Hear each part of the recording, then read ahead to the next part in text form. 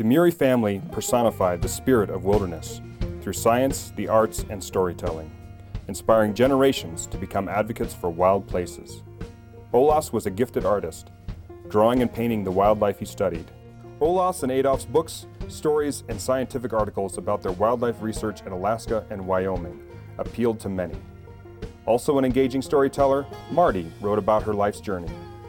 For their many contributions to ecology, the conservation of wilderness, and to the national parks, the Muri Ranch in Grand Teton National Park was designated a National Historic Landmark in 2006.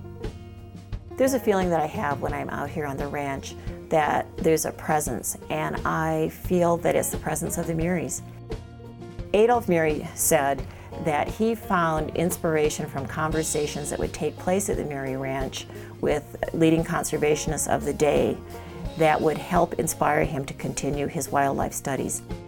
The Muris influenced the course of the conservation movement in many ways. They began speaking about the value of wild places and extending human concern to all animal species early in the 20th century when very few people were talking about it or writing about it. Starting as wildlife biologists, they went on to have an influence in the protection of wilderness areas and in better habitat for all wildlife. Marty Muri was this incredible woman who seemed to be able to relate to every single person. She was always humble about her involvement in any issues, and that is part of her appeal. But meanwhile, she had a will of steel, and she always spoke from the heart.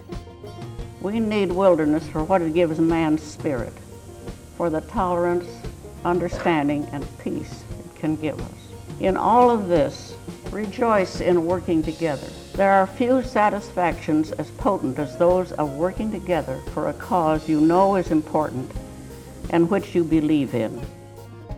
I think that the true spirit of this ranch and what will carry forward into the future is the place itself and also the knowledge of the work that the Muris did and the presence that they had here.